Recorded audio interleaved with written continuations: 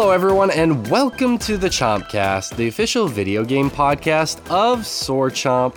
Our mission is simple: to discuss the video games we are playing, to discuss gaming together, and to discuss all the issues surrounding gaming, while we cultivate a community of people who want to discuss everything surrounding it. It's that time of the month. We're on our period. I just wanted to leave that lingering for a sec. I'm sorry. I wrote that and I was like, oh shit, there's a joke. I was like, in does there. he want me to say something? No, I realized as I wrote that, I was like, oh, there's a joke in there. Unintentional, but thanks. I had a joke, but I was kind of busy eating peanut butter. So It's like not too easy. Just like that dog. Anyways, we have a debate of swords. Well, the dog's busy too. Oh, okay. On its period. We have a debate of swords on our hands. You know, the last few Debate of Swords episodes have been pretty fun, but they really haven't been that contentious. They've been primers for the more argumentative and difficult ones. I have a feeling that this one is going to piss some people off. This week, we are going to be debating in favor of indie games are more creative than AAA games. I think it's no secret that we are lovers of indie games here, but we also enjoy AAA games. So this one may prove difficult. I'm really excited to see how it goes. And after that, we will be discussing games that we played this week, such as Splatoon 3, Lost Judgment, Outbound Ghost, Castle Crashers HD Remaster, and Puyo Puyo Tetris. We will round out the show with our Patreon shoutouts. And Josh wants to squeeze in a last video game of Taiji. Taiji. We talked about that last week, but I've got a few more thoughts. So okay, all right. Let me pencil that in really quick. Yeah. It's penciled in, Josh. Just like I don't know that. what we did last week. That show had like no structure. The host was terrible. You shouldn't sell yourself. I'd fire him, but he wandered off before I could do anything about it. And you know what's crazy is they paid me like $2 million for that episode, and that's my quote. That means that they have to pay me that for every episode, even if I do a bad job. Who's they? Let's just keep going. Oh, okay. Well, let's jump into the intro so we can get you familiar with the voices that you've already heard and will be hearing today. First off, my name is Shay Layton, and I will be your host for today. Unfortunately for you. Your ghost host. Yes. Can we get a door creak in there? Was that good? That is Just, the worst Josh, O sound I've ever heard. I'm joined by a hell of a man and editor. He's known around these parts for putting fingers to keyboard as he slings out reviews with a ferocity not seen since the remote control trying to escape the bed on which Paris Hilton was plowed on in the porno that every millennial knows about. Please welcome to the show, Rich Meister. Rich, how you doing today? I'm pretty good, man. I had 2-3 days ago, I can't remember what it was. I got the new COVID booster. Ooh. And I got it on the same day I got the flu shot. Oh, damn. And it felt like I had been lying awake all night being beat with a sack of oranges. Did you ascend, like mentally ascend with all of that 5G rushing through your fucking body? Well, that's the thing, right? I got 2 government chips at the same time. That interference which is a mistake can be a because bitch. the Wi-Fi interference was crazy, and my debit card wouldn't work. That's so weird. So you'd think like 2 negatives would cancel each other out. It's apparently not the way that works. Fucking liberals. But yeah, I don't know. I went out. I got a new phone so the government could stop tracking me. Fucking libtards, right? Fucking beta cucks. Fucking beta male bitches. Haven't got to say beta cucks in a while since that fell out of favor. Beta cuck. I don't know. Anything else exciting? I'm racking my brain here. Exciting. I could talk about this, I guess. Exciting content. This might mean something to some people. It'll mean something to Josh.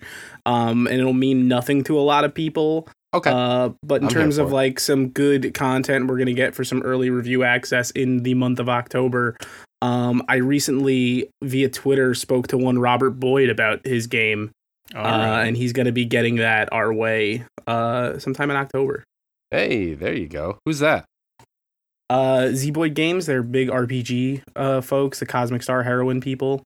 He's working on a JRPG that is via his words, it is a mashup of Shakespeare and Magical Girl anime. I love it. I'm already on board. Yeah, it looks pretty great. I don't know which direction Rich. I want to take that. I don't know if I want all the transformations to have ruffled collars or Yeah, we'll see what it ends up looking like. Yeah, say no more. I'm excited. One more question before we move on to the next introduction. Rich, have you seen that porno? What? Have you seen that porno? He is a younger millennial here. This might have been before his time. That's true. Or maybe I just missed something. What are we talking about? The Paris Hilton porno that I referenced. I know of the Paris Hilton porno. I don't remember. Have you? What? Oh, okay. Okay. Sorry. I wasn't catching what you're doing. Okay, gotcha. Okay. Yeah, now I just feel lost. Okay.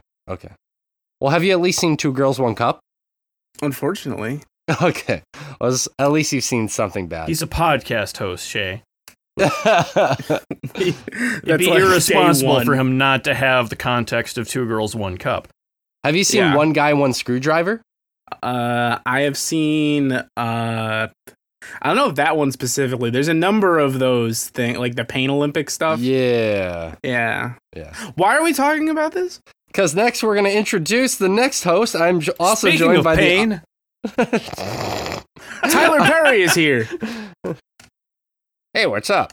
I am also joined by the audio engineer extraordinaire who makes sure to delete all unwelcome sounds, such as coughs, grunts, table hits, moans of pleasure in hearing bad things happening to bad people, sneezes, orgasms, dropped items, and queefs. Please welcome to the show, Josh Fowler. Josh, how you doing? I don't have one in me. I was trying to queue up a queef for that joke, but yeah, I guess. There's something wrong with queef sounds like that, but yeah. No, that's way too tense. If you get a queef that sounds that high pitch, they're not relaxed enough. You slow down, check back up. Maybe I don't know. So you need some water. Renegotiate that consent. The queefs should not be that tense. You should get something in writing at that point. It should sound like a guy whispering to a motorboat. That's what the queef should sound like. Mm-hmm. Or it could be not just a guy, anybody whispering to a motorboat. Anybody can do it, whisper to a vagina. Yeah. But, I mean, all things considered, Josh, how are you doing today? Pretty good. Yeah. Yeah. I've been. We talked weather last week, so why not be this boring again? But it's starting to get colder here, so the garden is slowing down, and I'm. We are having weather. Yeah, trying to get whatever last little bit I'm gonna get out of this garden at this point before transitioning into my fall crops. I like that. So, and like you dislodged something that we did a show I think 3 weeks ago. I didn't mention something, and it's been sitting in my brain this whole time, Josh. And I wanted to discuss it with you guys. And if you don't mind, I want to discuss it right now really quickly. Because we watched that Nintendo Direct like 3 weeks ago and we discussed it, right? Okay. I have a theory, and bear with me. It's going to sound a little bit crazy, but I promise you there's some sense of reality to it. So we saw a ton of farming simulators in that Nintendo Direct, correct? There were a ton of them? Yes. Fair to say. My theory is that because it's like all through Nintendo, and granted, a lot of them are indie devs and stuff like that, but Nintendo promoted them so heavily because there is a problem in Japan right now due to inflation and due to, the current events of what's happening in the world right now not to get too heavy into that, obviously we're mainly about comedy and gaming, but because of that, Japan is Japan is having I have a nephew who's really into inflation. A lot of problems with importing right now. And the people who farm in Japan are really old. And they farm the same things because they're old. They don't want to learn how to farm new things. I don't care about cash crops. Kinda, yeah. So right now when the older generation dies out, that there's going to be a problem because not enough young people are getting into farming, right? So my theory is that it's within the greater realm of possibility because of how the government works here, that the government is trying to use they're mandating farming games to influence people to get into farming. That's what the whole point of Harvestella is. They just want the kids to be like, do you really have to fight goblins when you're a farmer? And old people just have to be like, I don't know what the fuck you're talking about, sure.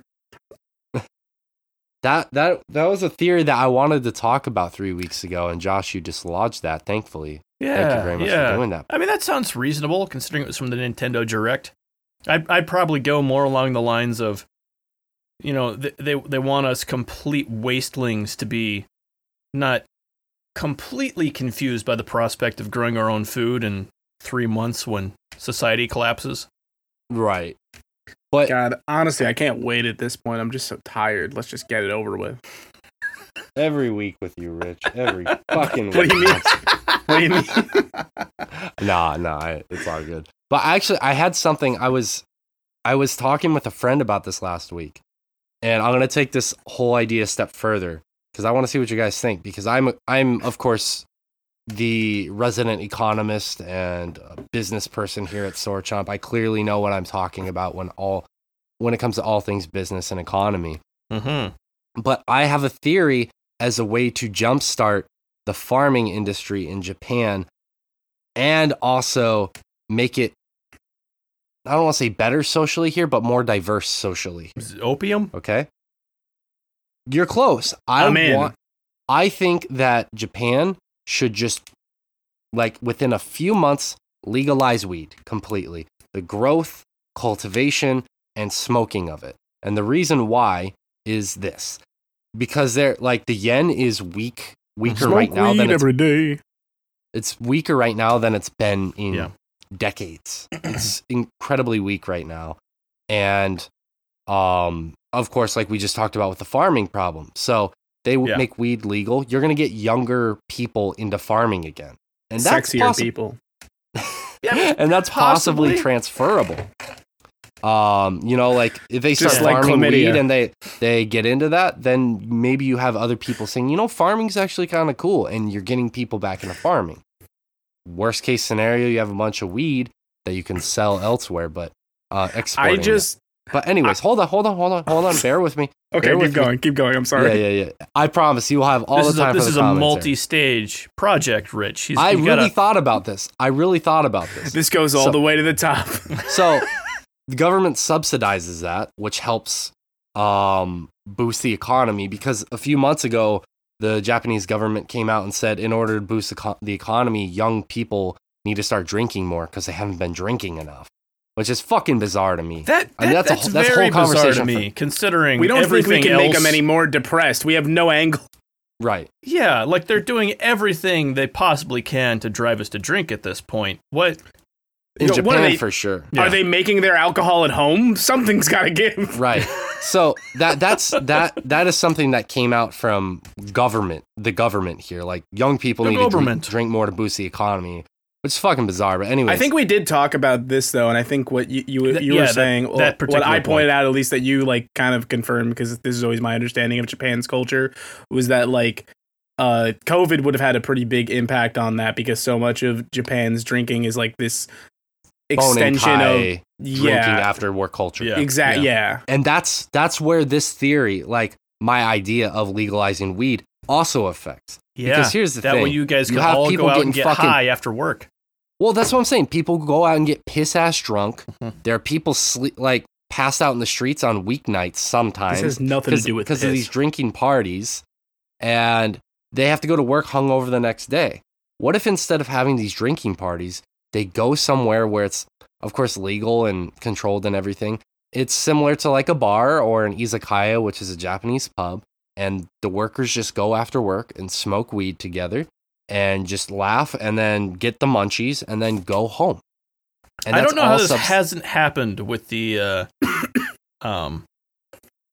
just that sort of cafe culture and everything so far. That's what I'm saying, dude.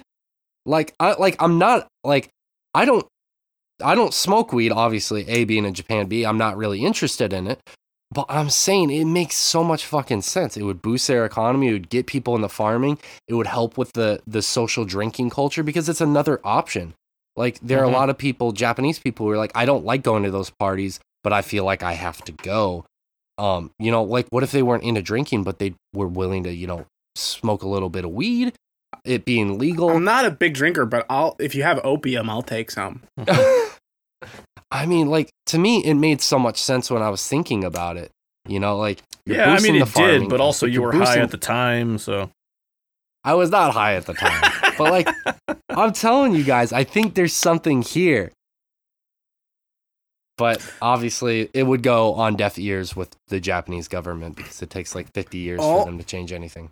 All I want is an American take on this where there's like a guy in a boardroom and he's like, what's the problem with farming in Japan, guys? We need to make farming sexy again. So, I mean, not this angle, but the whole... Yeah, that's great, Rich. Have people in the fields. How we get old people on board for the whole weed thing.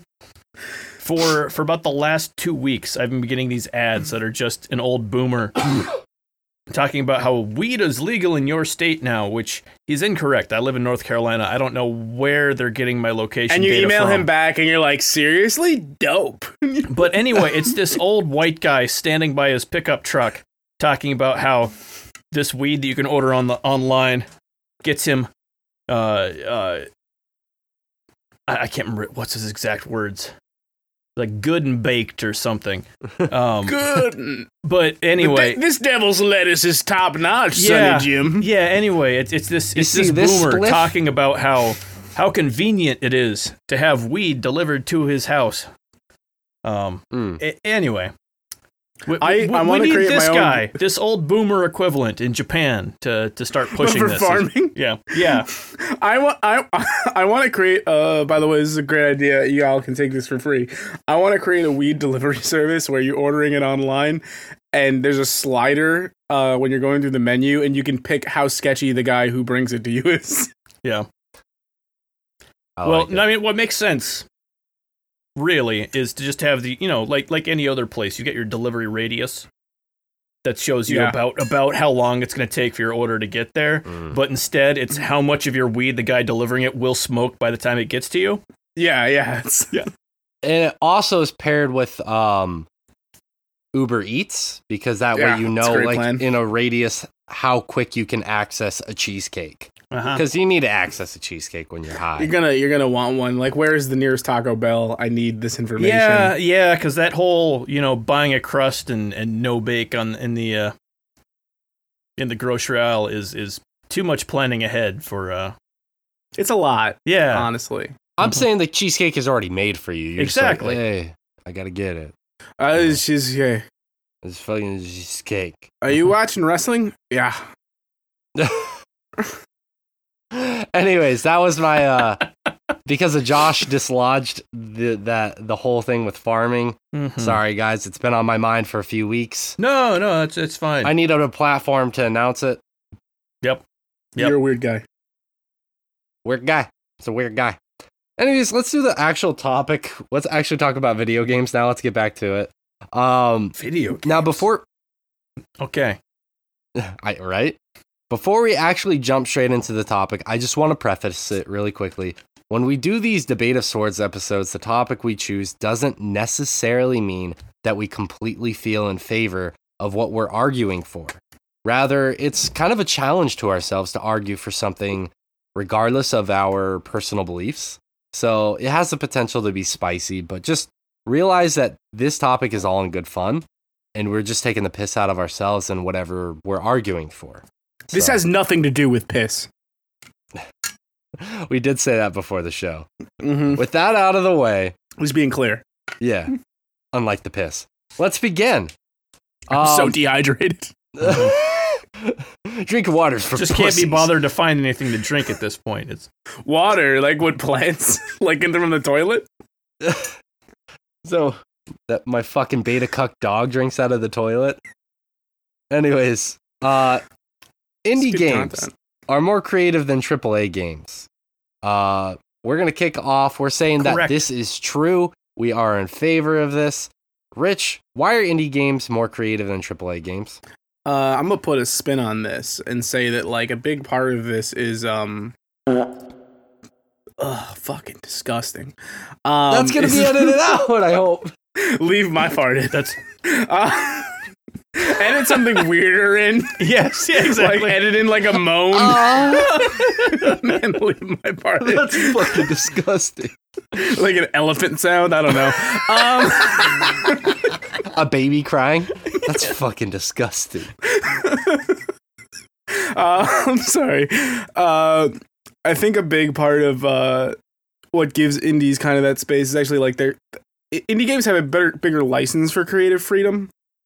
Because mentally, like, to me, when you're talking about an indie game, you're talking about something that is not being put out by a big name publisher, which means there are no expectations of a big name publisher. Like, there's no big corporate entity overseeing the project and having demands and do's and don'ts. And because of that, you know, indie games are usually the passion projects of a handful of people or a small development team that are just sort of making the thing they want to make, and they have a larger license to be creatively free with it and to take more risks than a big company like a Square Enix or an EA would. I feel really similarly to the way you're saying right now, because you think about like when we were growing up, I think it felt like a time where if you had a video game idea, and like all of us who are interested in video games, we're like, oh, I have a great video game idea, and you start writing out the premise on a piece of paper. Back when people actually bought paper from, you know, we all steal brick and paper mortar these stores. days. Yeah. I need to get list supplies. So you were writing your idea down, and there was the idea of, if I really had a top-notch idea, I could try and sell it or get it noticed by one of the developer companies out there, and they would take my idea and I could create this game with their backing. You know, there's always that kind of pie in the sky type of thing. And yeah, there was always that. Just destroyed me from the past. Sorry. Sorry, everyone.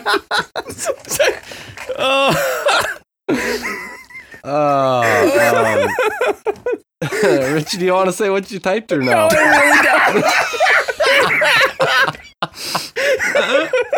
I really don't want to say it. Yeah. No.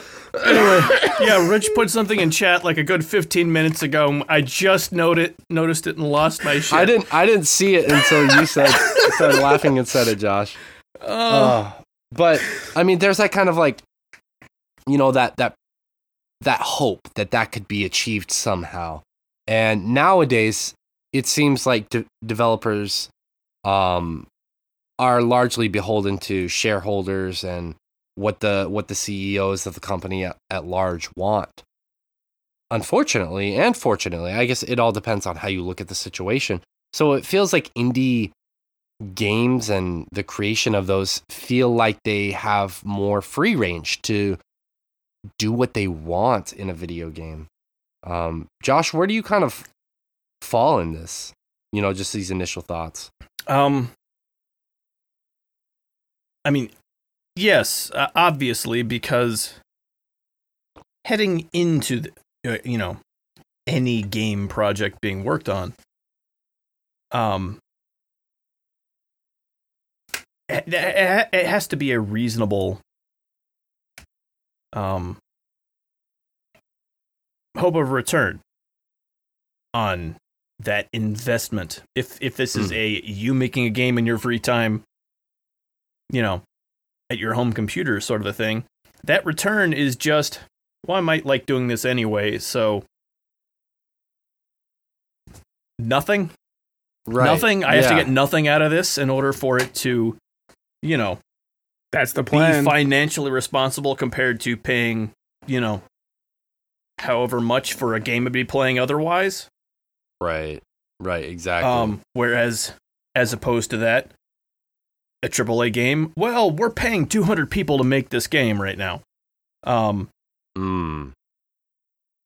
Doing something crazy and out there is just not a risk anyone's willing to take in the AAA Not that space it right absolutely never happens, but it's fewer and far between that you find a big AAA project that's really trying something off the wall. Yes. Yeah. I mean, the best examples we get of that at this point are often these days someone in the indie scene made, a prototype for something they're working on, and it caught on, and then money's thrown at it. Stuff like the Portal games. The first set of mechanics was an indie game, student project. Valve decided they liked it, threw money that direction, hired the person making it, which,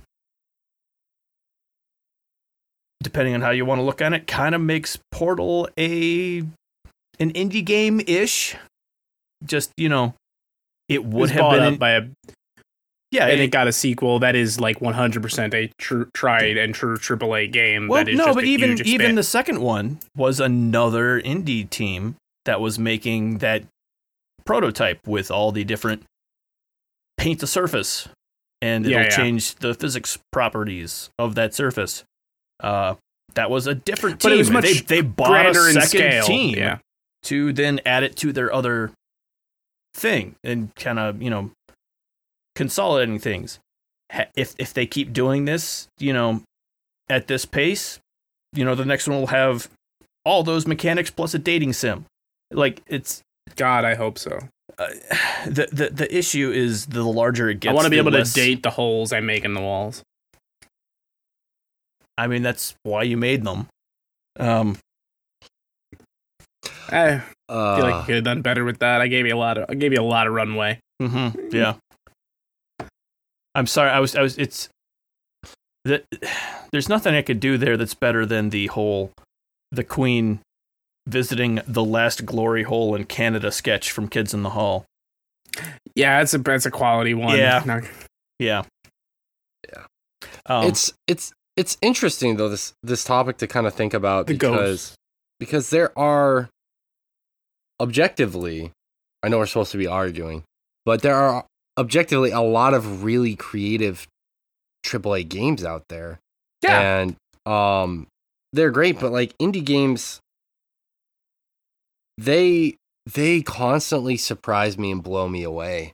With just the creative endeavors that the devs try to take with the game. I mean, think about Ikenfell, which is I know a game that we've talked about ad nauseum in the past, but just the combat in that game, while not being completely unique, is a very creative style. It's when you compare it to what the exploration and the narrative is in the game. It is a very creative choice to integrate that type of combat in the game, or you look at other games. Yeah, that's something I can't believe we've not seen before. Ikenfell is the idea of an extremely small scale tactics fight in a game.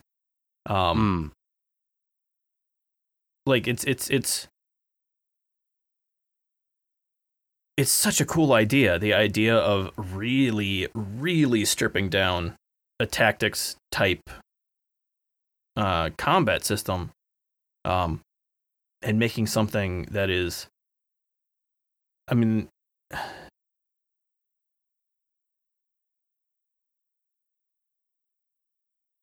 not so involved that.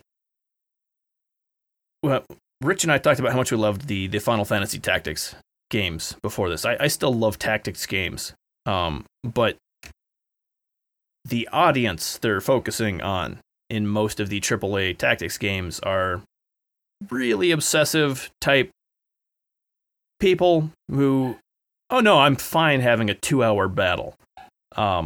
But there's not really what I'm there for all the time. No, it's exactly. And Ikenfell kind of gets the idea of a 5-minute fight, but still tactics down perfectly.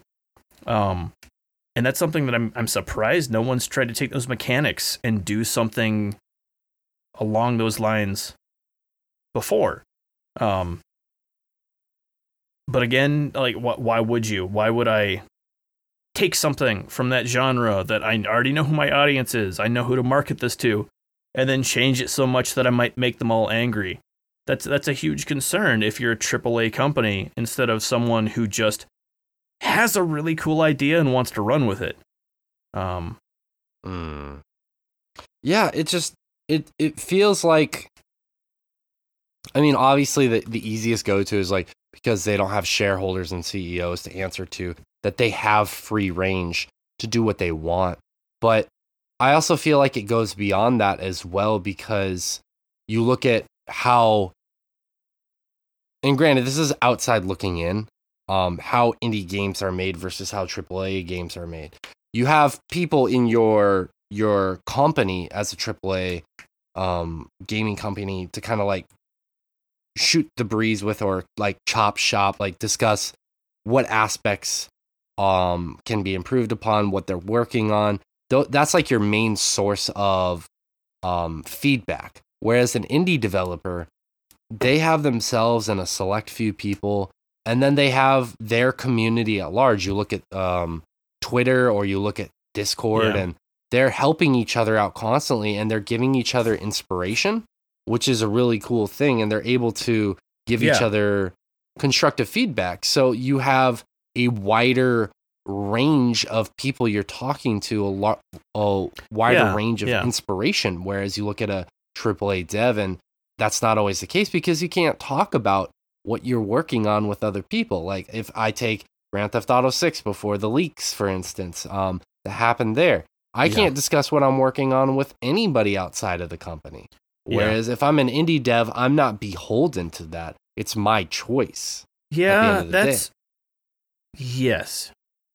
Frankly, seeing the reaction to those GTA 6 leaks has been one of the most painful things I've seen as far as just having any hope for the gaming community. Like, I mean, it's not on the same level as Gamergate, obviously, but as far as having any hope that anyone who's a fan of games isn't just a complete fucking moron was nearly destroyed by a lot of the reactions to that leak, with people talking about, you know, how shitty this game looks, like that it is obviously in, you know, years away from being even in, you know, a remotely finished product. It has been painful. Yeah. I mean, I didn't quite, not to get too tangential, because I somewhat agree with you. I didn't quite understand the harsh reaction to when that happened, but at the same time, I'm not a developer, so I don't know what it's like to have something like that you've been working on creatively for a long time, and you know, you don't feel like it's ready for the public to see yet, suddenly be just leaked. I've not experienced that, fortunately for myself. So I guess I don't have enough experience to understand the strong reaction to the people, to the leaks. But then again, there are people out there who do, and they were saying that, you know, like they were saying basically this is, you know, a really terrible thing. I just thought that the reaction was a little bit extreme to some regard, because people are still going to buy that game and still going to play it. But I mean, that's a conversation for another day. We can always have that. I don't want to get too far into it, but a lot of what leaked looked like they were really, really playing with systems, because they were showing a hold up in a restaurant There's a lot of moving pieces to that. How do you make the AI remotely work without just defaulting to having it be a set piece? Just have it completely scripted, like something you'd see in a AAA shooter. And it looked like they were trying to handle this on a systems level, so it could be something you could do wherever, whenever. Right.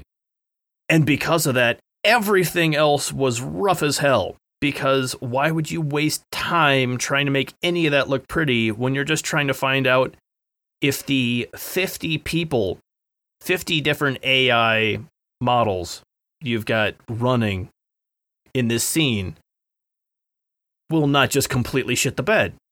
Like, this was a proof of concept type thing.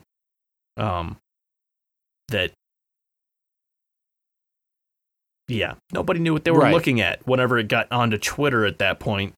Right. So I mean, that's the kind of fucked up thing about that. That's the exception where people can give quote unquote feedback in that situation. But yeah, otherwise, like besides those like bizarre or unfortunate rare circumstances, AAA devs can't really talk about what they're working on except within their company. Whereas indie devs, they have the ability to do that with whomever they want on whatever they're working on. And I think that really allows them, like I said, not to rehash too much, just trying to get us back to what we were talking about. That gives them the ability to get inspiration from many different areas, get constructive criticism and feedback from many different sources. And that just makes their game better, not only better, but it reinforces like, hey, I really want to make this off the wall, bizarre, creative choice. Do you think it makes sense within the context of what I'm trying to do? And you explain it to somebody or you show it to someone, they're like, dude, this is awesome. Yeah, run with this. And you're not beholden. Exactly. Like, I think had people looked at some of that footage with the idea of, we're just trying to see if this can work at all or if this is a lost cause sort of an idea, you would have at least gotten opinions that were related to what the actual task at hand. But instead, and this is kind of going back to why you don't see a lot of creativity out of AAA games, it just immediately got shit on for not being a completed game, half a decade before release. Right. And that's the only thing that matters to A, the publishers who are funding all of this, and then B, the vast majority of the community who just don't know how the sausage is made.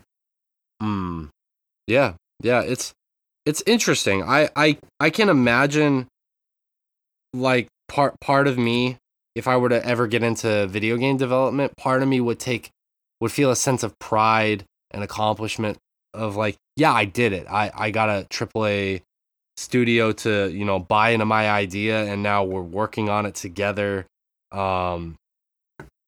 This idea is being created.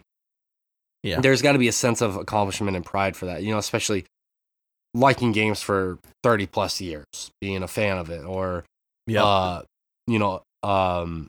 consumer of that media. But then there's also got to be a sense of pride, and I personally would take more pride and accomplishment in being the de facto person who creates it from the ground up, and just cultivating this idea without people saying, you have this deadline, we're giving you these resources and these people to help you work on it and this amount of money, but you got a deadline, and no, you can't put that in your game, like that kind of stuff. I'm sure that's not how it always works. I'm just broad strokes here. Yeah. Let's make wild assumptions. Right, exactly, because none of us know what the fuck we're talking about. But like, just the ability to be beholden to just simply our own ideas and our beholden own these pace. nuts. Rich, what is this, 2005? Come on. He'd be joking. Ligma.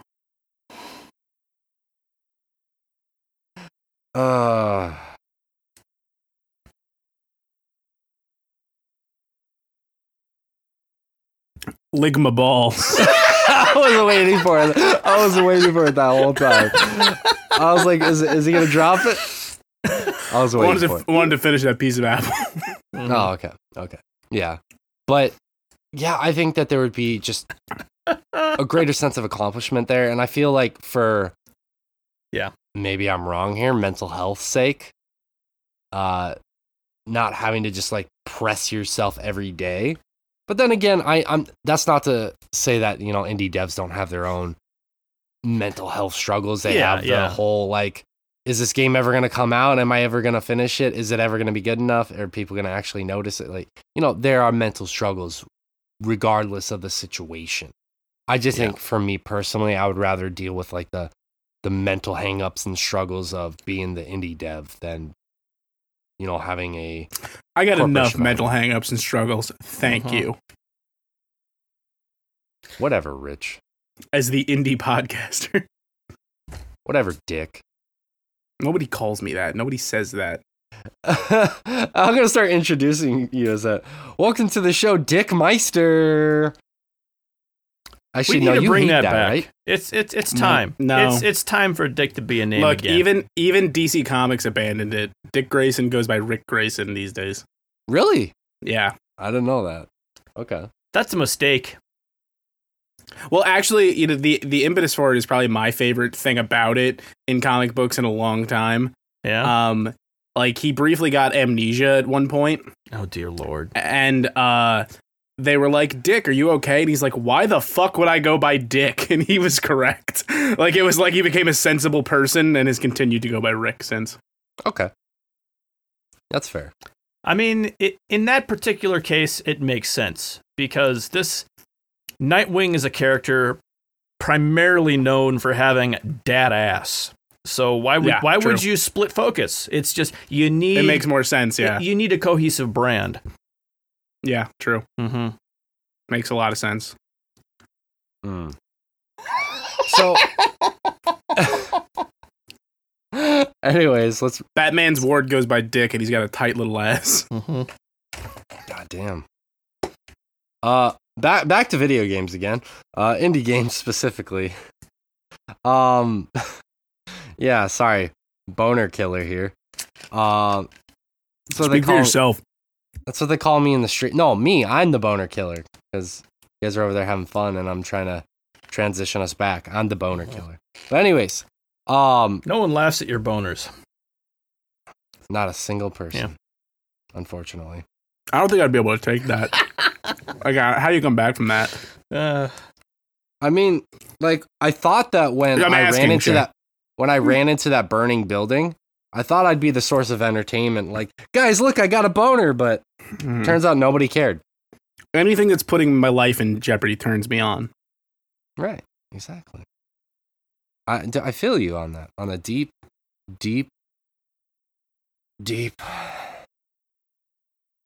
level. Anyways, again, back to video games. As we get distracted again. Would you guys say that on average for you, like when you guys are playing indie games, you just feel that they are more creative? Like, on average. I mean, I think just on average, yeah, just conceptually more creative from the get. Like, there's not... Yeah. I don't think AAA games are mostly uncreative, but there's a lot more run-of-the-mill, like, oh, another one of these.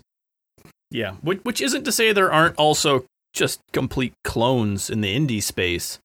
Like that, it's just a much bigger space. That happens, yeah. But that's kind of the rule more than the exception in the AAA space, is that, oh, I'm going to see another game that is the favored genre at the moment. You know, in the next couple months. That just is how it kind of ends up working. Like it is out there whenever a AAA game comes out that surprises you at this point. That's doing something that's not exactly what you'd expect. Right.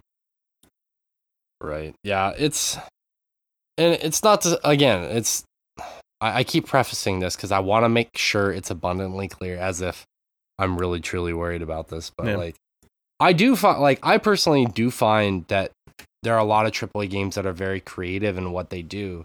And there's some of my favorite games of all time. The ones that I think are the most creative are in the AAA space.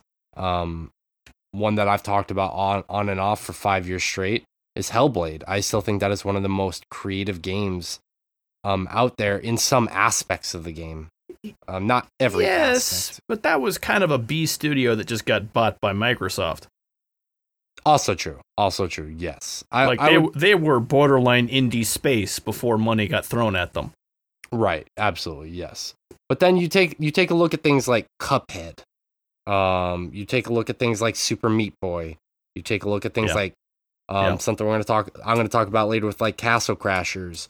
Like you could go into so many different spaces. Braid, The Witness, all these kind of games, these creative indie games, and those are just like the more noted indie games that are just wildly creative. There are so many out there, and probably ones that we've never even played that are incredibly creative. And look, creative is not always necessarily a good thing because you are more creative means that you are going to be curtailing the experience to a more specific audience, a more niche audience. That doesn't necessarily mean creative is good in all situations. Yeah, no, there are plenty of creative decisions that long-term don't pan out. Like, this is a dead end. We've all seen the Snyder Cut. Yeah. And frankly, the Snyder Cut was better than taking something that unique and then trying to just absolutely ram it into a AAA spaced hole. It's true, but it also wasn't good. It's like somebody was trying to hang you, and then they loosen the noose a little bit, and you're like, well, this is better, but it's not good. Well, exactly. Like, well, yes, like the Snyder Cut is still the Justice League. Like, there's nothing fixing that, but also, at least it wasn't the Justice League that had its knees broken and had been dragged through the streets for a week or so. Yeah. Take that, right. Snyder Cut people. Mm-hmm. That's right. Do you guys have any kind of final thoughts on this topic of indie games being more creative than AAA games, or like any examples you want to bring up, anything like that? I mean, it's not a longer topic this week because honestly, I feel like we probably all three of us feel that in some regards. So it's like, it's not very difficult for us to argue. It's like, stupid, look, and then you'll notice kind of thing. But at the same time, Yeah, and I think, honestly, on top of the interests of stockholders, which I think fucking ruin any hopes of AAA games being good remotely. Shout out to stockholders. On top of that, I think a lot of this kind of boils down to just team size considerations. Whether or not they had to answer to anybody other than the team as a whole, the more people working on something, the more people have to be on board with where this is going. It has to be more palatable. Which, kind of like you said before, sometimes a great thing. Because rough edges will get, filed down with that. Right. But anything that's completely, wholly unique, a lot of times that just doesn't make it because, you've got to convince this entire team that's the direction you want to take this. So whether or not, the money was an aspect at all, a lot of this really is just a product of you have 200 people working on a game, it's going to be less creative on the whole. Right. And a lot of times you get some really expertly done creative details in AAA games because something is a particular creator's baby. Like, I put all the effort into the set dressing for this particular level, and there's a story being told because one person was in charge of doing this level. And they did it damn right. Exactly. And because of that, sometimes you get just magic coming out of that space but you're getting it because it a lot of times is one person's creation, and that's kind of the rule in the indie space. Sure. Absolutely. Yeah. Absolutely. Yeah, I don't disagree with anything you said. Yeah, I like everything you said there. Rich, do you have any final thoughts about this before we move on? Nah, not really. I think we covered it in the big swaths. I don't have any specific example or anything I want to hang my hat on. I think it's pretty straightforward. Yeah, I think so as well. I mean, I thought this might get a little bit more contentious, and it didn't get nearly as contentious as I thought it would. So, turns out that it was pretty easy to do. Yeah, but and that's again. Well, last thing I want to say is there are a lot of creative games out there, both AAA and indie. That's not to disparage any person who works on either of those mediums. To say we're not saying that your game isn't objectively great if it's not super creative. Just it's one aspect of gaming, and sometimes I like a creative game, and sometimes I just want to play Tetris. Tetris is massively creative. Tetris is brilliant. I know. I'm saying like a new version of Tetris where it's like that's another exactly. That kind of proves our point. The fact that was one of the most creative, simple but unique gameplay mechanics that has just been remade ad nauseum for the last 40 years. Right. Yes. Exactly. So, let's go on break really quick, and we're going to come back right after that, and we are going to discuss the games we've been playing. So stick around, and we will be right back. You know, Shay, Josh, when I listen to the Chompcast, I don't just listen to the Chompcast. What do you do? I be chomping. You be chomping? What do you mean? You know, I chomp it to the east, and I chomp it to the west, and I chomp it over to swordchomp.com, where I listen to the Chompcast. Oh, shit. What else can I find there? What's at swordchomp.com? At swordchomp.com, you can chomp over to the east for episodes of the Chompcast where we talk about video games. Or you can chomp over to the west for Chomping After Dark, where we spoil comics, movies, even video games themselves. Hell yeah. You know, one time, I was listening to the Chompcast in the back of a car, and a police officer comes over and he knocks on the window, and I roll it down, and he shines his light on me, and I say, I be chomping. What did he say? He was breathless. He didn't know what to say. You know what I would have said? Tell me. I would have said I be chomping. I be chomping.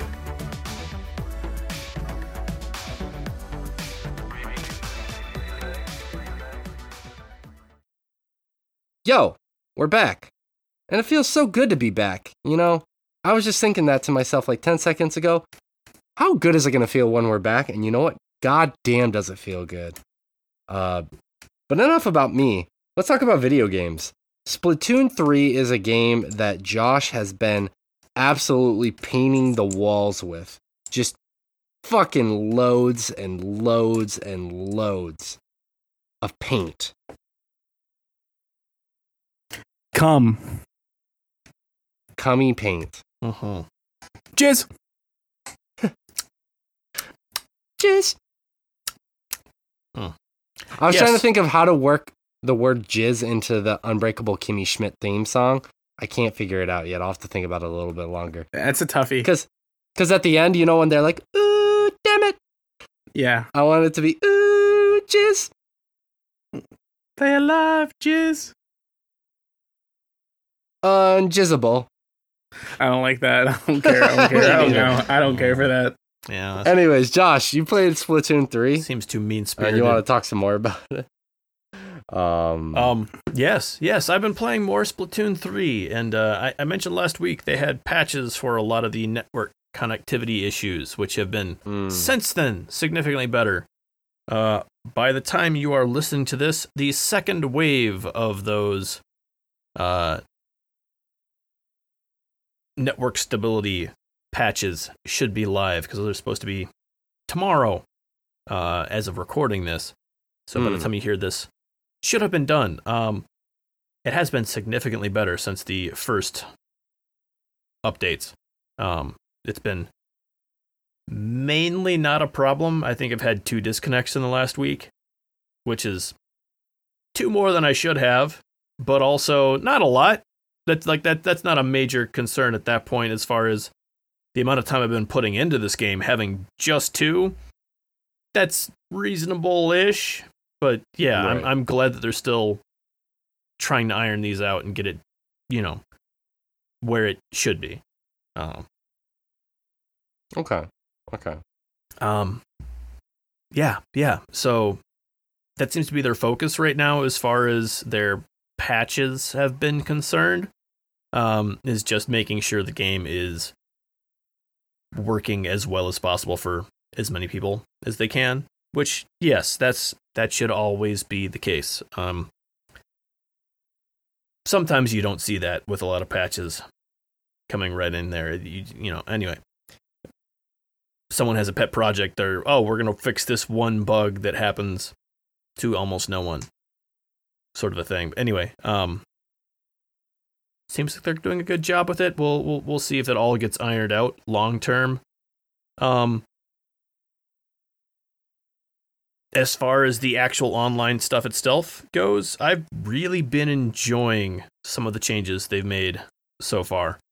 The PvE sort of horde mode adjacent thing in this one, they've fleshed out a lot. That was a new addition to Splatoon 2. The salmon run? Yes, the salmon run, where you are basically, fighting waves of salmon trying to attack you and stealing their eggs, in order to keep Big Daddy Grizz happy. It's really solid.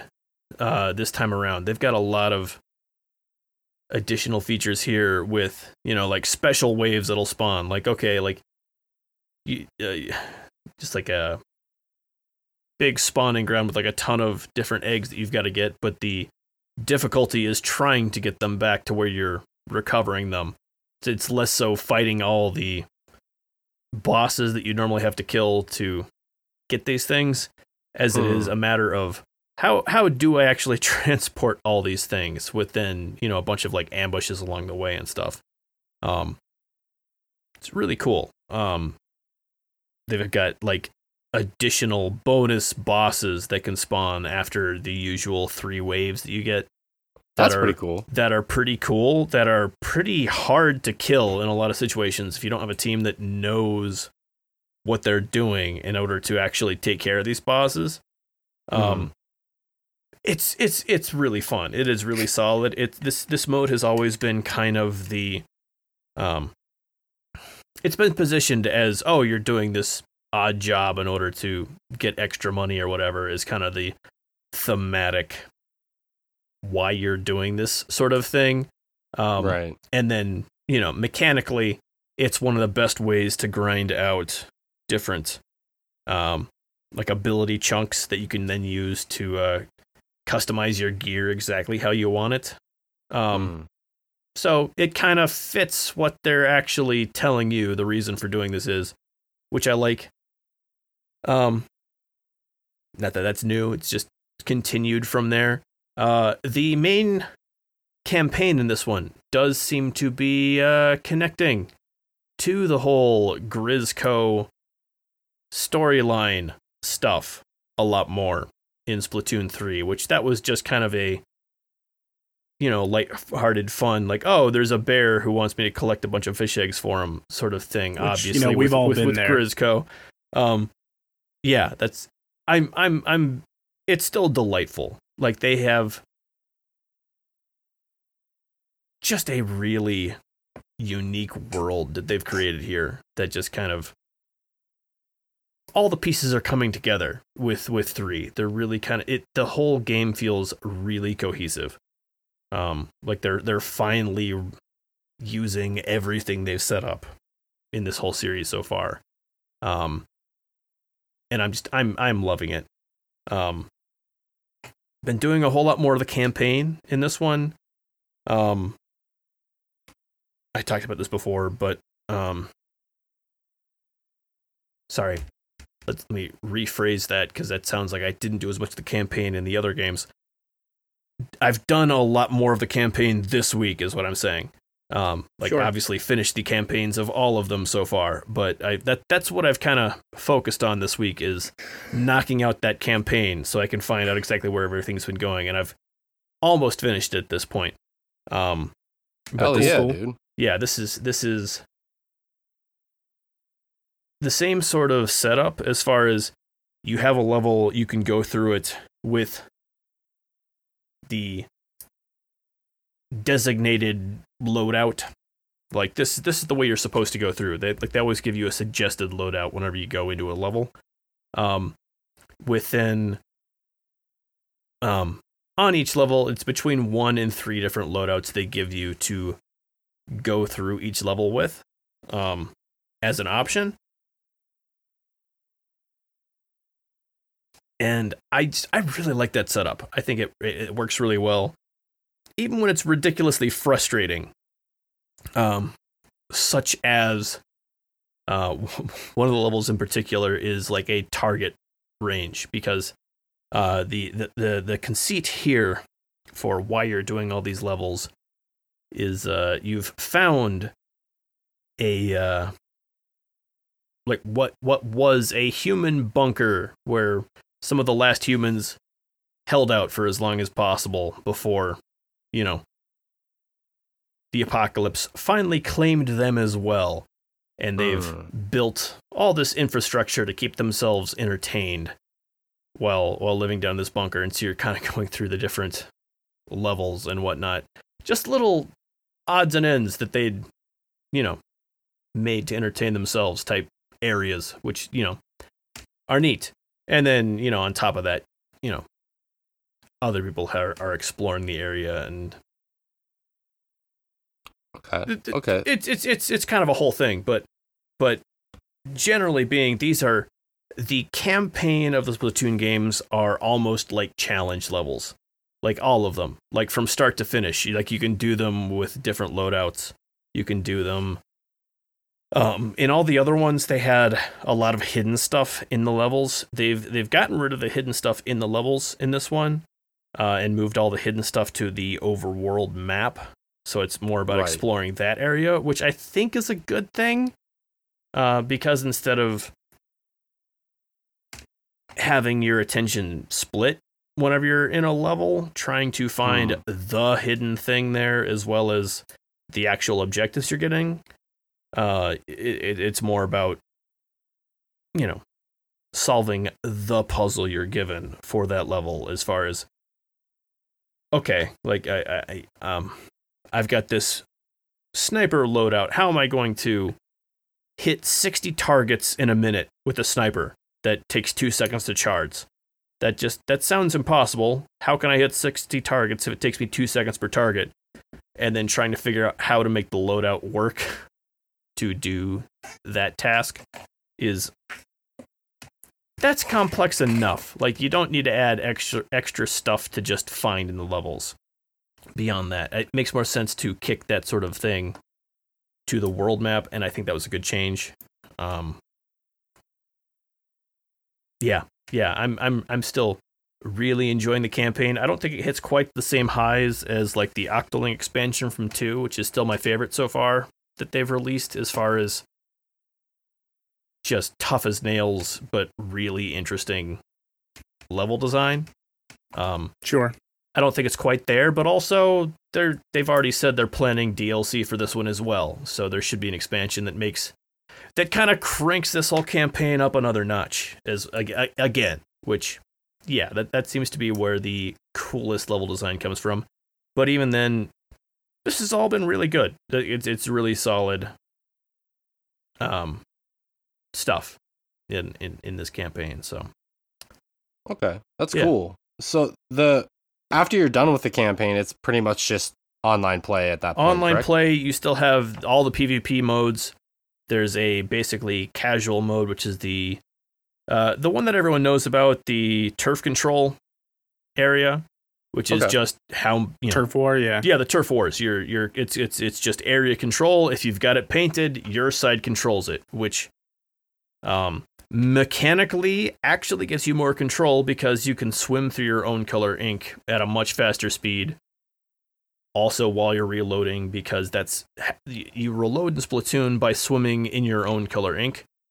So it's kind of a compounding sort of control you get by actually just painting the area. That is the casual mode. It's like a 3-minute match, 4v4.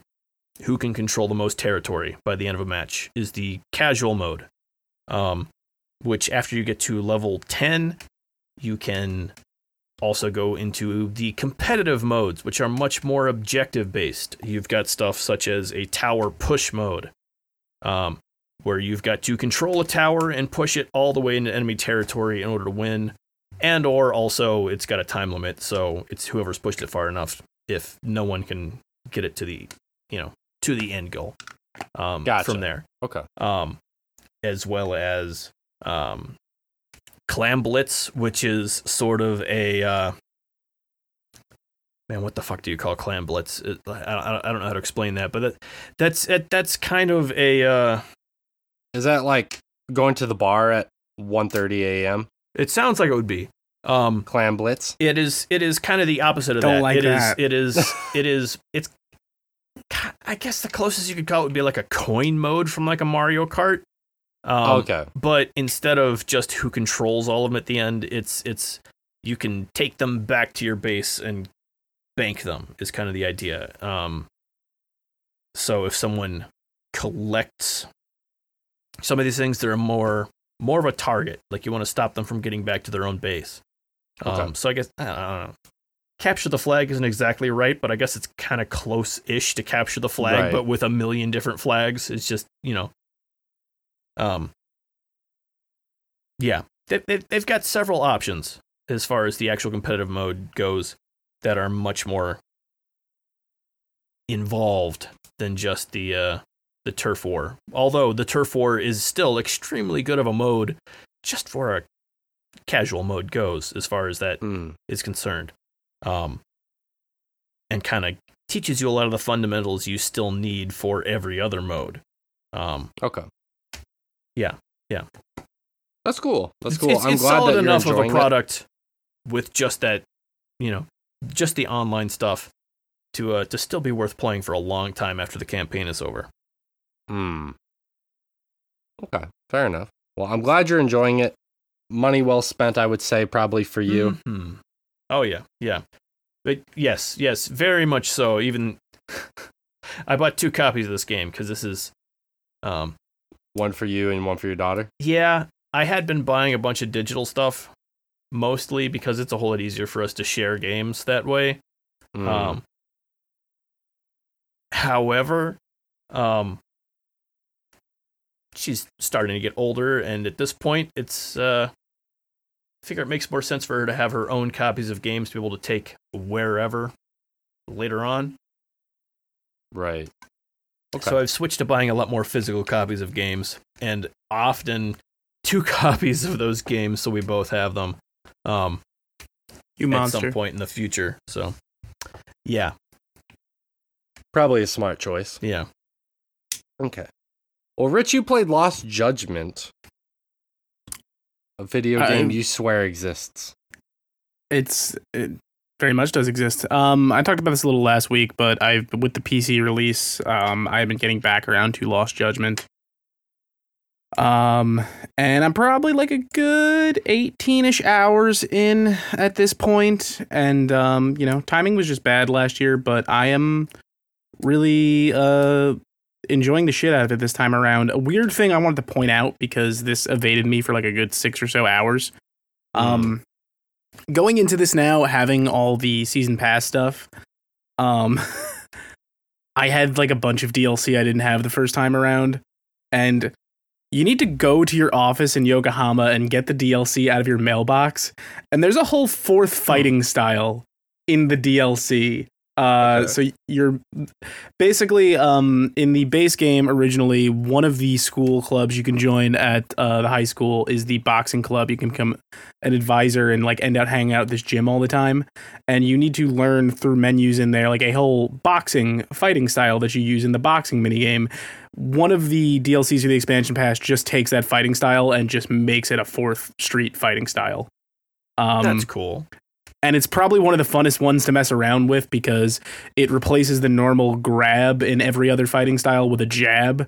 And if properly used, Yagami can just straight up juggle people in the air in a way you can't with any of the other fighting styles. And it's absolutely ridiculous. Okay.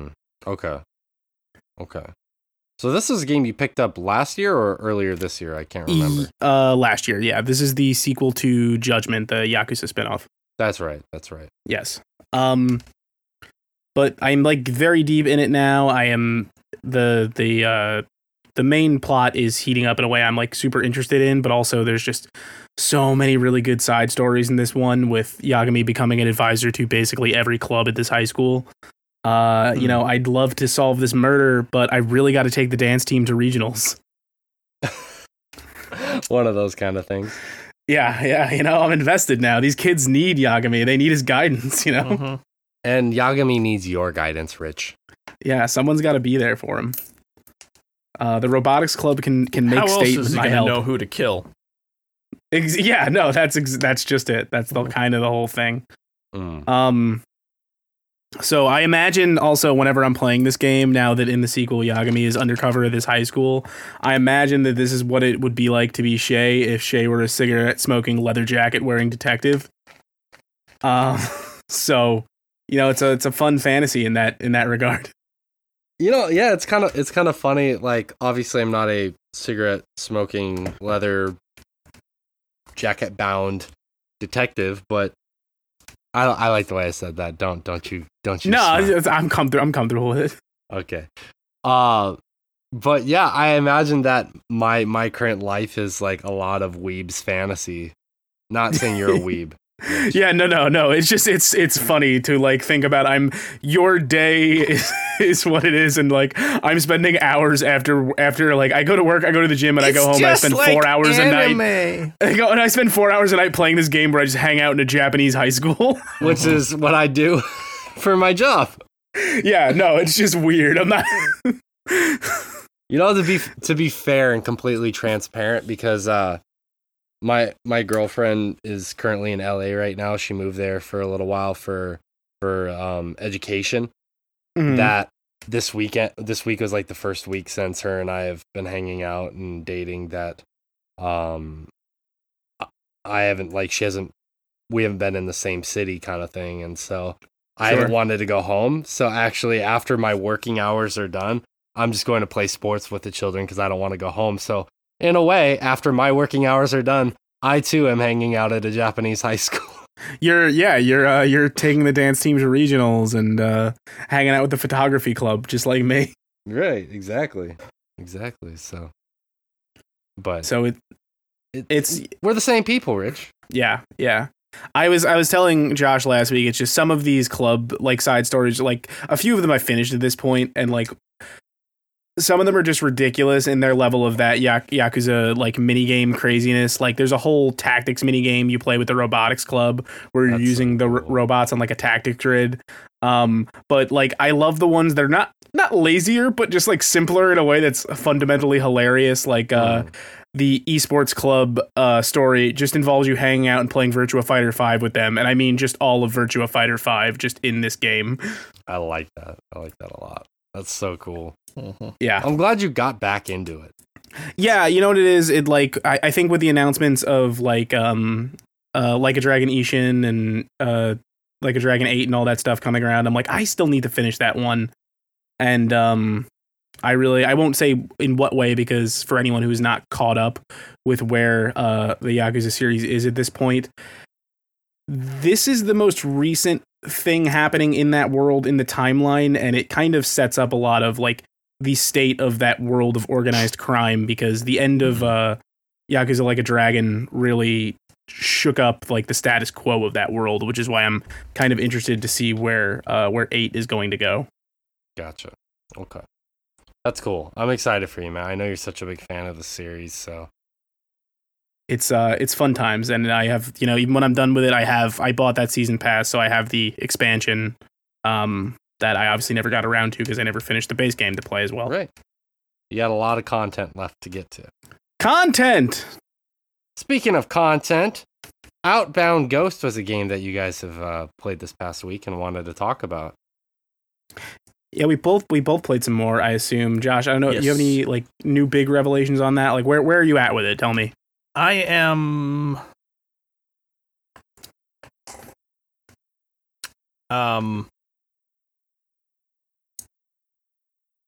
story-wise, I'm trying to figure out what to explain this with that's not a spoiler. Because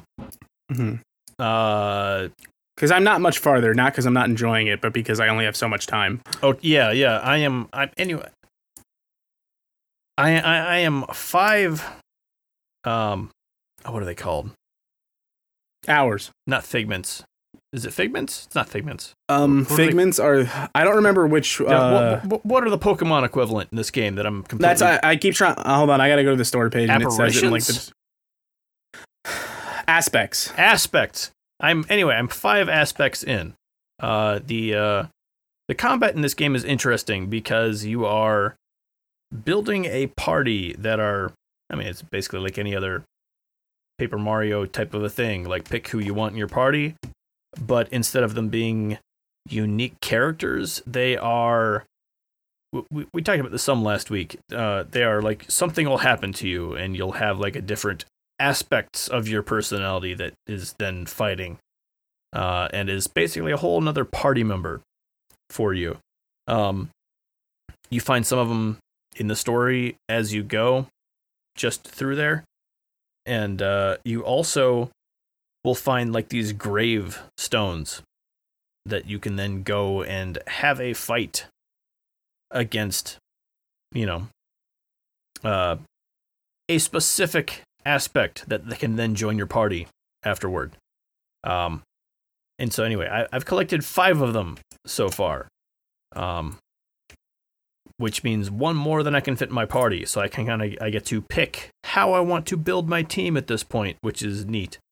I've kind of got the initial one they give you if you're not doing one of the challenge modes or tweaks to it is kind of the heavy hitter is the first one you get, and then you get a healer and then a really tanky guy. But you can also use those the figments, the equipables to change that a decent a bit. Yeah. Yes. You get a lot of leeway for sure. Like they're all built with one thing in mind, but you could also like, I'm going to stack some healing abilities on this guy, and this way maybe I don't necessarily need a healer. All of those trinkets are percentage based, so they're still going to affect those stats. Like it makes more sense to lean in than to try to completely change what a character is. Usually, for sure. Usually is kind of So anyway, So I have I've had fun with that. Kind of changing my party to be exactly how I want it. I feel like I'm really early in, and I'm probably going to have a lot of different options for how I want to build a party by the end of this. I think so too, and I'm a little bit behind where you're at from what you're telling me. So which I think is a good and possibly a bad thing, because I've not felt like the combat has been that exacting. And I know, like we've already talked, there are different difficulty modes and there are challenge modes as well. I think you might get a lot of leeway out of those challenge modes just with where the combat is at now. Yeah, so I think that's kind of the thing I'm feeling right now, is that I don't think it's going to be that tough to actually get through the game, because it seems like it's made to be able to get through it with whatever party you pick. With relative ease, yeah. Which is neat. Like, that's fine so far. I like that it's flexible enough to work as a much tougher game. I'm kind of curious to see if this game is going to end up feeling too long on this normal mode, given all the options you're given. Because it kind of seems so far like once I got that 5th party member, I'm like, oh, well, now I've got options and I don't feel like I actually need them, because I don't know. Part of me thinks maybe I just take out that initial heavy hitter and just have to try to figure out how to make this work with all the other. Sure. Maybe that might be like the challenge you're looking for. Yeah, I'm not sure, but I like the options, but I also feel like they're really not needed on that sort of default normal mode playthrough. It's got a versatility that without the modifiers might not be needed, but it's kind of be weird to strip it of it. So I guess exactly. Like I see what they're going for, but as far as keeping me interested in that combat on the first playthrough, I'm not sure if it's going to hold up at the default difficulty level. Sure. It'll be interesting to see. So, yeah, I'm definitely. I mean, I'm enjoying most everything about this game, so I'm not terribly far yet, but I'm definitely going to see it through to the end. So I'm sure once we've got a playthrough under our belts, we'll be able to speak a little bit more on that, and maybe check out one of the challenge modes to see if that shakes things up in an interesting way. That, and or if you're listening to this and it sounds interesting, maybe skip that. Oh, this is the correct way to play sort of thing. And which is the mentality we both had. Yeah, it might be more interesting just to fly by the seat of your pants and do a challenge mode. Well, you don't even have to do a challenge mode because there was still another difficulty mode or two above the standard one that you'd still get the same basic experience but have to try harder on those combat encounters. And maybe that's the way to go if you are someone who is that involved with what they're doing with this combat. And I was worried that was going to end up being overtuned for someone who really knows how it works. Maybe that's the direction to go if you are someone who, gets involved with the combat systems in games. So it might be it might be the way to go, even for a first playthrough. I think you might be right. Yeah. I think you might be too. Fuck you. Not today. So Castle Crashers. I'm tired. The Castle Crashers HD Remastered. This is something that I kind of been eyeing for years and just was like, I played the shit out of that game when it first came out. I don't really need it. And one of the things that my girlfriend and I decided to do in order to kind of like stay in touch with each other and spend time with each other, besides the normal means, is she ended up picking up a Switch. And I bought her some games that we could play together. And Castle Crashers was one of the games I thought, this is easy enough to where she can play, yet she's going to have fun with it. And I haven't played the game in years. So I was like, you know what? I'll pick this one up. And it also has an online multiplayer. That's one of the other things I had to consider with Switch games. So bought that. And I mean, I don't have a lot to say about it. Except that it's Castle Crashers. The game is still really fucking good all these years later, to nobody's surprise. But the HD remaster looks way better than I thought it would. Like, I would say that the HD remaster is like it. Like when you think a game looks really good or a movie looks really good, and then you go and watch it or you play it, and you're like, wow, my memory was being really generous towards that thing. Yeah, so the HD remaster is doing the hard work there, basically, where I thought that the Castle it's reflecting what you remember it looking like. Exactly. Yeah, I recently had that exact experience with oh shit, what's it called? Moment. Yeah. Oh, while you're looking, I will faff a bit, but no, the game has been just as fun as I remembered it. I forgot about the little animals that you run around with on the side, like the ones that you can pick up and they like give you random benefits. Totally forgot about that mechanic. Such a brilliant and fun mechanic. Time to do the alien hominid playthrough. Right. Tenchu. Oh yeah. When I replayed that on stream. And punish the evil merchant. Yes. Yeah, that game did not look as good as I remembered it at all. I loved that game as a kid, and that was a rough time trying to go back through Tenchu. Yeah.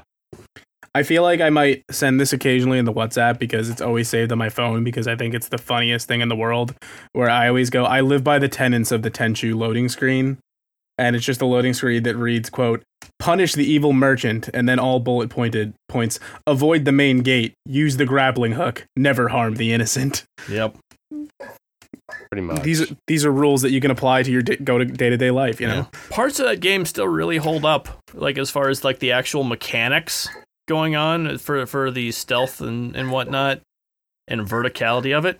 Really neat. Still solid. The whole bullshit continue system for that game is a nightmare that is completely avoidable because if you screw up, we'll just reload the save you just had, because essentially if you screw up, you lose all the items that you brought with you on your last run. And you can continue, but why would you if you could just reload the save and have the exact same experience without every single downside for continuing? It kind of, you could tell that it had a lot of that mentality of how older games used to work, with punishing you when you died on top of having died. But then also, because of the save system, it allowed you to avoid all of that bullshit, which kind of really shows you why we've gotten rid of that nonsense. Because why would you put up with that if you are not given any reason to? Yeah, it makes no sense. Yeah, I'm not sure, but I will say this: I want us to play Castle Crashers because I forgot how fucking fun that game is. It is pretty solid. I think I own that remaster. I don't think I bought the remaster. It was on sale on the Switch with the big sales that were happening. I definitely don't have it on Switch. I don't know if it's cross-platform. I wonder if it is. That'd be worth looking into, because I may have it on Steam, maybe, but I know I don't get it on Switch. It is not Castle it is not Castle Crashers. No, it is not cross-platform. Unfortunately. So, Shame. but it is a damn good game. I've really been enjoying. Like, we're doing it like level by level. So like, I'll wake up early in the morning, get all my shit done. I'm like, hey, I got 15 minutes. Let's knock out a quick level right before I go to work because of time zone differences. So. We've been managing to slowly get through the game that way. It's been a lot of fun. So, might I recommend for those of you out there who are looking to play a fun game with your significant other, look no further than Castle Crashers, a classic for the ages. And speaking of long, I don't know if long distance you really want to test the relationship this hard, but I'd also suggest. We already bought Overcooked. I know what you're gonna suggest. Yeah. No, that is one of the best relationship building games known to man. Is Overcooked. Destroying. Yeah. She's a very patient person. Admittedly, much more patient than I am. Oh, yeah. So we'll see. We're sticking easy with Castle Crashers, seeing because it's like easy. We commit 10 minutes to one level in the morning. Yeah.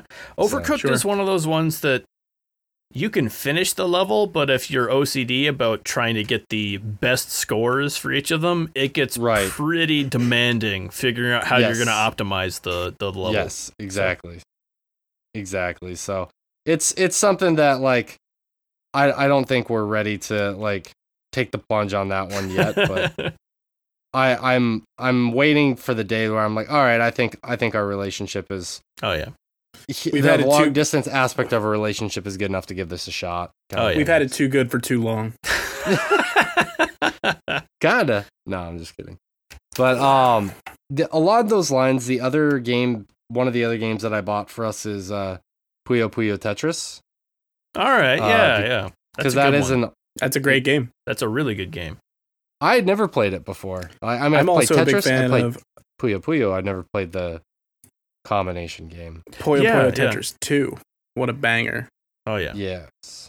And she tried it out the other day by herself, and she's like, this game's fucking hard. I don't like it. It is a lot. It's a lot. It's very overwhelming for your brain. And the thing, honestly, I would suggest you guys do first is you could just choose to play either game. Yeah. You don't have to immediately jump into the whole thing where you're playing a game of each at the same time and it keeps swapping you back and forth. Well, so that's the thing is like I tried it out for the first time last night. I had some free time. I was like, I should probably try this game out. And I immediately did the mixed mode. Oh yeah, that's and I was like, fuck, what did I do?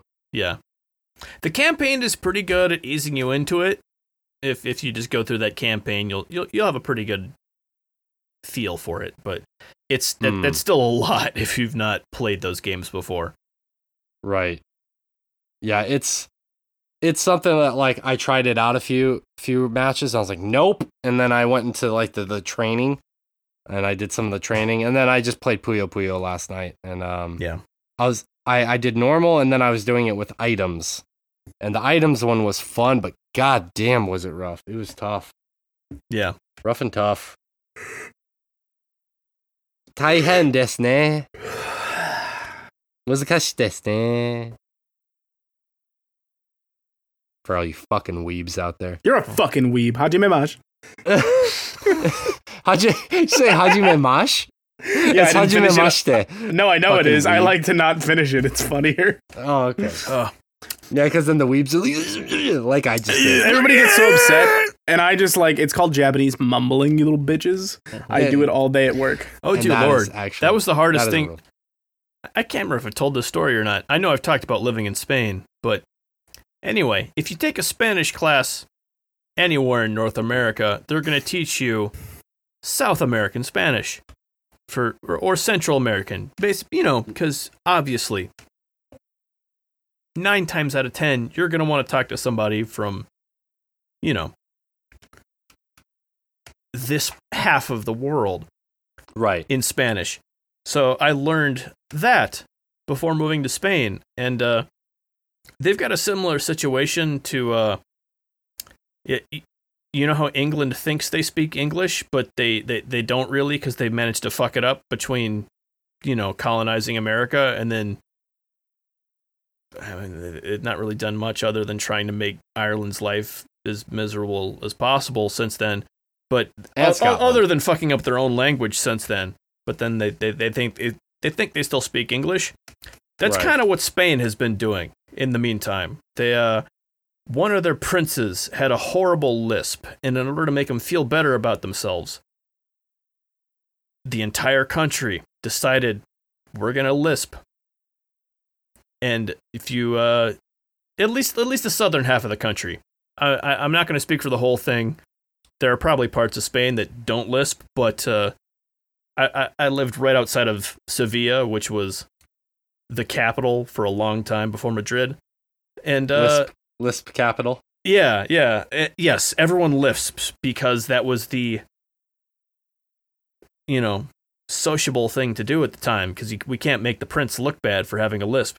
Everyone lisps, and then on top of that, you cut off the ending to almost every word. Mm.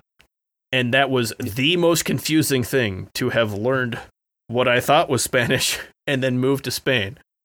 Yep. And tried to speak you that. can figure it out from context. Yeah.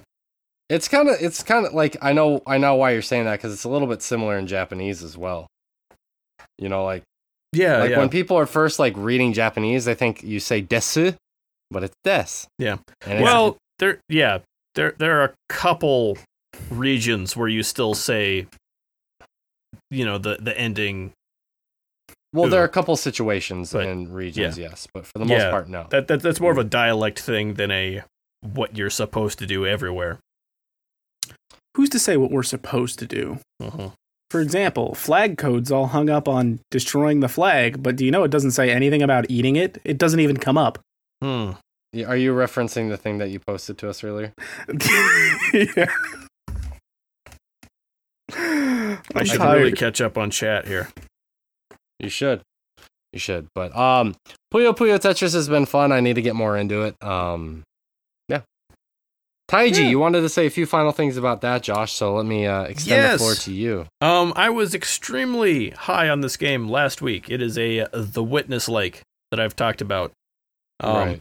Although I was really hung up on the final puzzle for the ruins area that has a bunch of puzzles on pillars.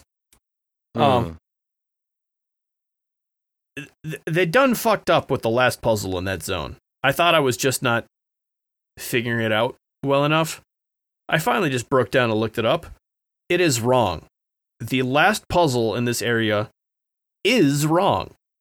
It does not follow the rules they set forward for the entire rest of the area. And you can figure out that they're not following all the rules, because it's pretty obvious that the puzzles are not mirrored for this last area, because they can't be. You're given that right off the bat. Oh, they can't be mirrored. But they intend you to just be like, oh, no, the whole thing's not mirrored at this point. And instead, I saw, oh, it's not mirrored. There must be a different rule that I've internalized the wrong way and think that everything's mirrored. It's not. It's this one puzzle is different. And that's complete fucking bullshit. You can't do that. There has to be a consistent rule set if you're doing logic-based puzzles. Right. Like that's a non-starter as far as I'm concerned. You can't do this. You can't just have the final puzzle in an area. Like if that's a feature that the rules change, maybe. Like or that you rewrite the rules. Something like Baba is you. Oh, I've got completely different context for these rules now. That's cool. This game has not been doing this. This has been a very straightforward, we'll give you the rules. The whole point of this game, the whole point of The Witness, is to internalize what the rules are. You have to intuit it. You're never given a tutorial that tells you this is how this thing works. You are given puzzles that have completely abstract symbols on them that don't mean anything on their own, that you have to then figure out what they mean, try a puzzle, see if it works. Okay. That's how this works. It is a matter of finding a consistent rule set that allows you to function. You can't then also change the rules. That's not how this type of puzzle works. Right. Those were the rules. Yeah. They're supposed to be. And that's bugged the fuck out of me, because I worked on that puzzle for days trying to find a new paradigm that actually made this thing work, and it doesn't. And I really think they should patch it so that this zone and this set of rules works. Like, I'm normally not for saying you need to fix this in a game. This is an outlier. If this is the type of game you're making, it has to actually have consistent logic, because the whole point of this game is to poke and prod at it until you can actually create that worldview. That's the point of this type of game, is in order to figure out kind of through, the scientific method, try this thing, try a slightly different version of this thing to see if it still works, in order to nail down what the rule set actually is. And then to have it just change can't happen. Into a truck. Yeah. So that has bugged the crap out of me, and I have kind of not kept playing it since then, once I looked up that and found out that the rule set just isn't consistent. You did a big sad. And so far this has been the only case of that. I don't have any suggestion that they're going to keep doing this in the future, because this was kind of a one-off puzzle thing. It's not like a new symbol that is then incorporated into every other type of puzzle that you're seeing. It was just like a random thing that feels like it was thrown to trip you up. But exactly. But it was such a time sink on my part, trying to make this logically work, and then finding out, no, there is no way I could have. I wasted my time doing this, trying to find how this could work, because it can't work. It's just a matter of, you get to this area, you had two rules as a logical construct for how you do this. The solution to this one is just throw away one of them. It's not tweak it, find out how to make it work consistently. It's just, you're at a new puzzle, one of the rules doesn't work, don't use it. Only use the other rule. Yeah, that's not acceptable.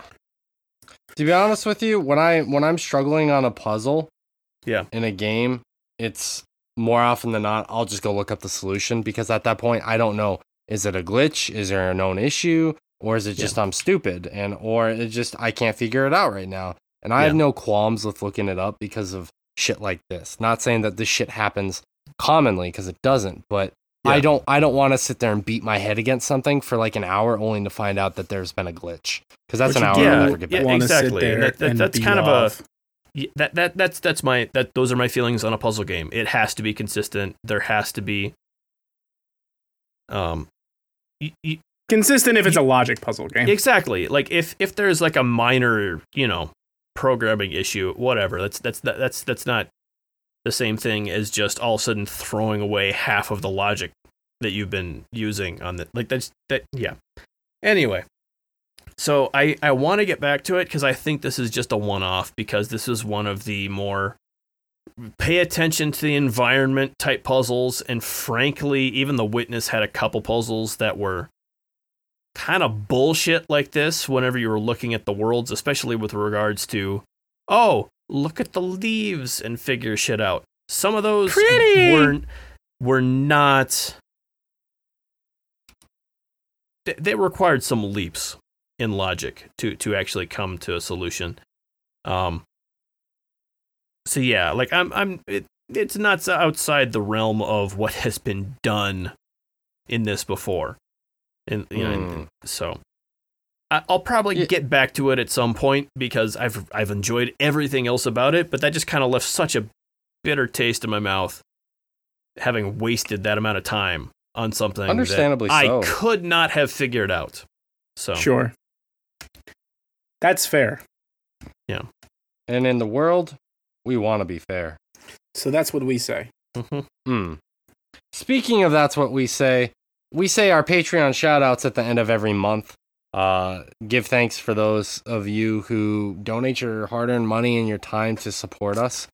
We are forever grateful. So we want to say our special Patreon shout-outs right now. So special thank you to Sandwich, Bernadette, Sai, Beefy Gamers, Josh L, The Zalby, Tawny, Amber, and for the second month, greatest name I get to read out, Frederick Pussy Whiskers. Thank you to each and every one of you for supporting us. It means the world to us. Thank you. It allows us, like I said, to make additional content and to keep the lights on here. We are completely listener supported and funded. So thank you so much. We appreciate it.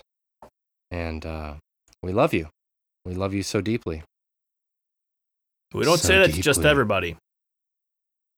We don't. I don't even say that to the 3 glory holes I frequent. Well, you're not supposed to talk to them. That's part of the deal. Yeah, okay. I mean,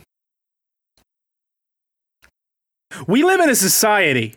kind of depends how high and low the wall goes attached to said hole, what the rules actually are. But dealer's choice.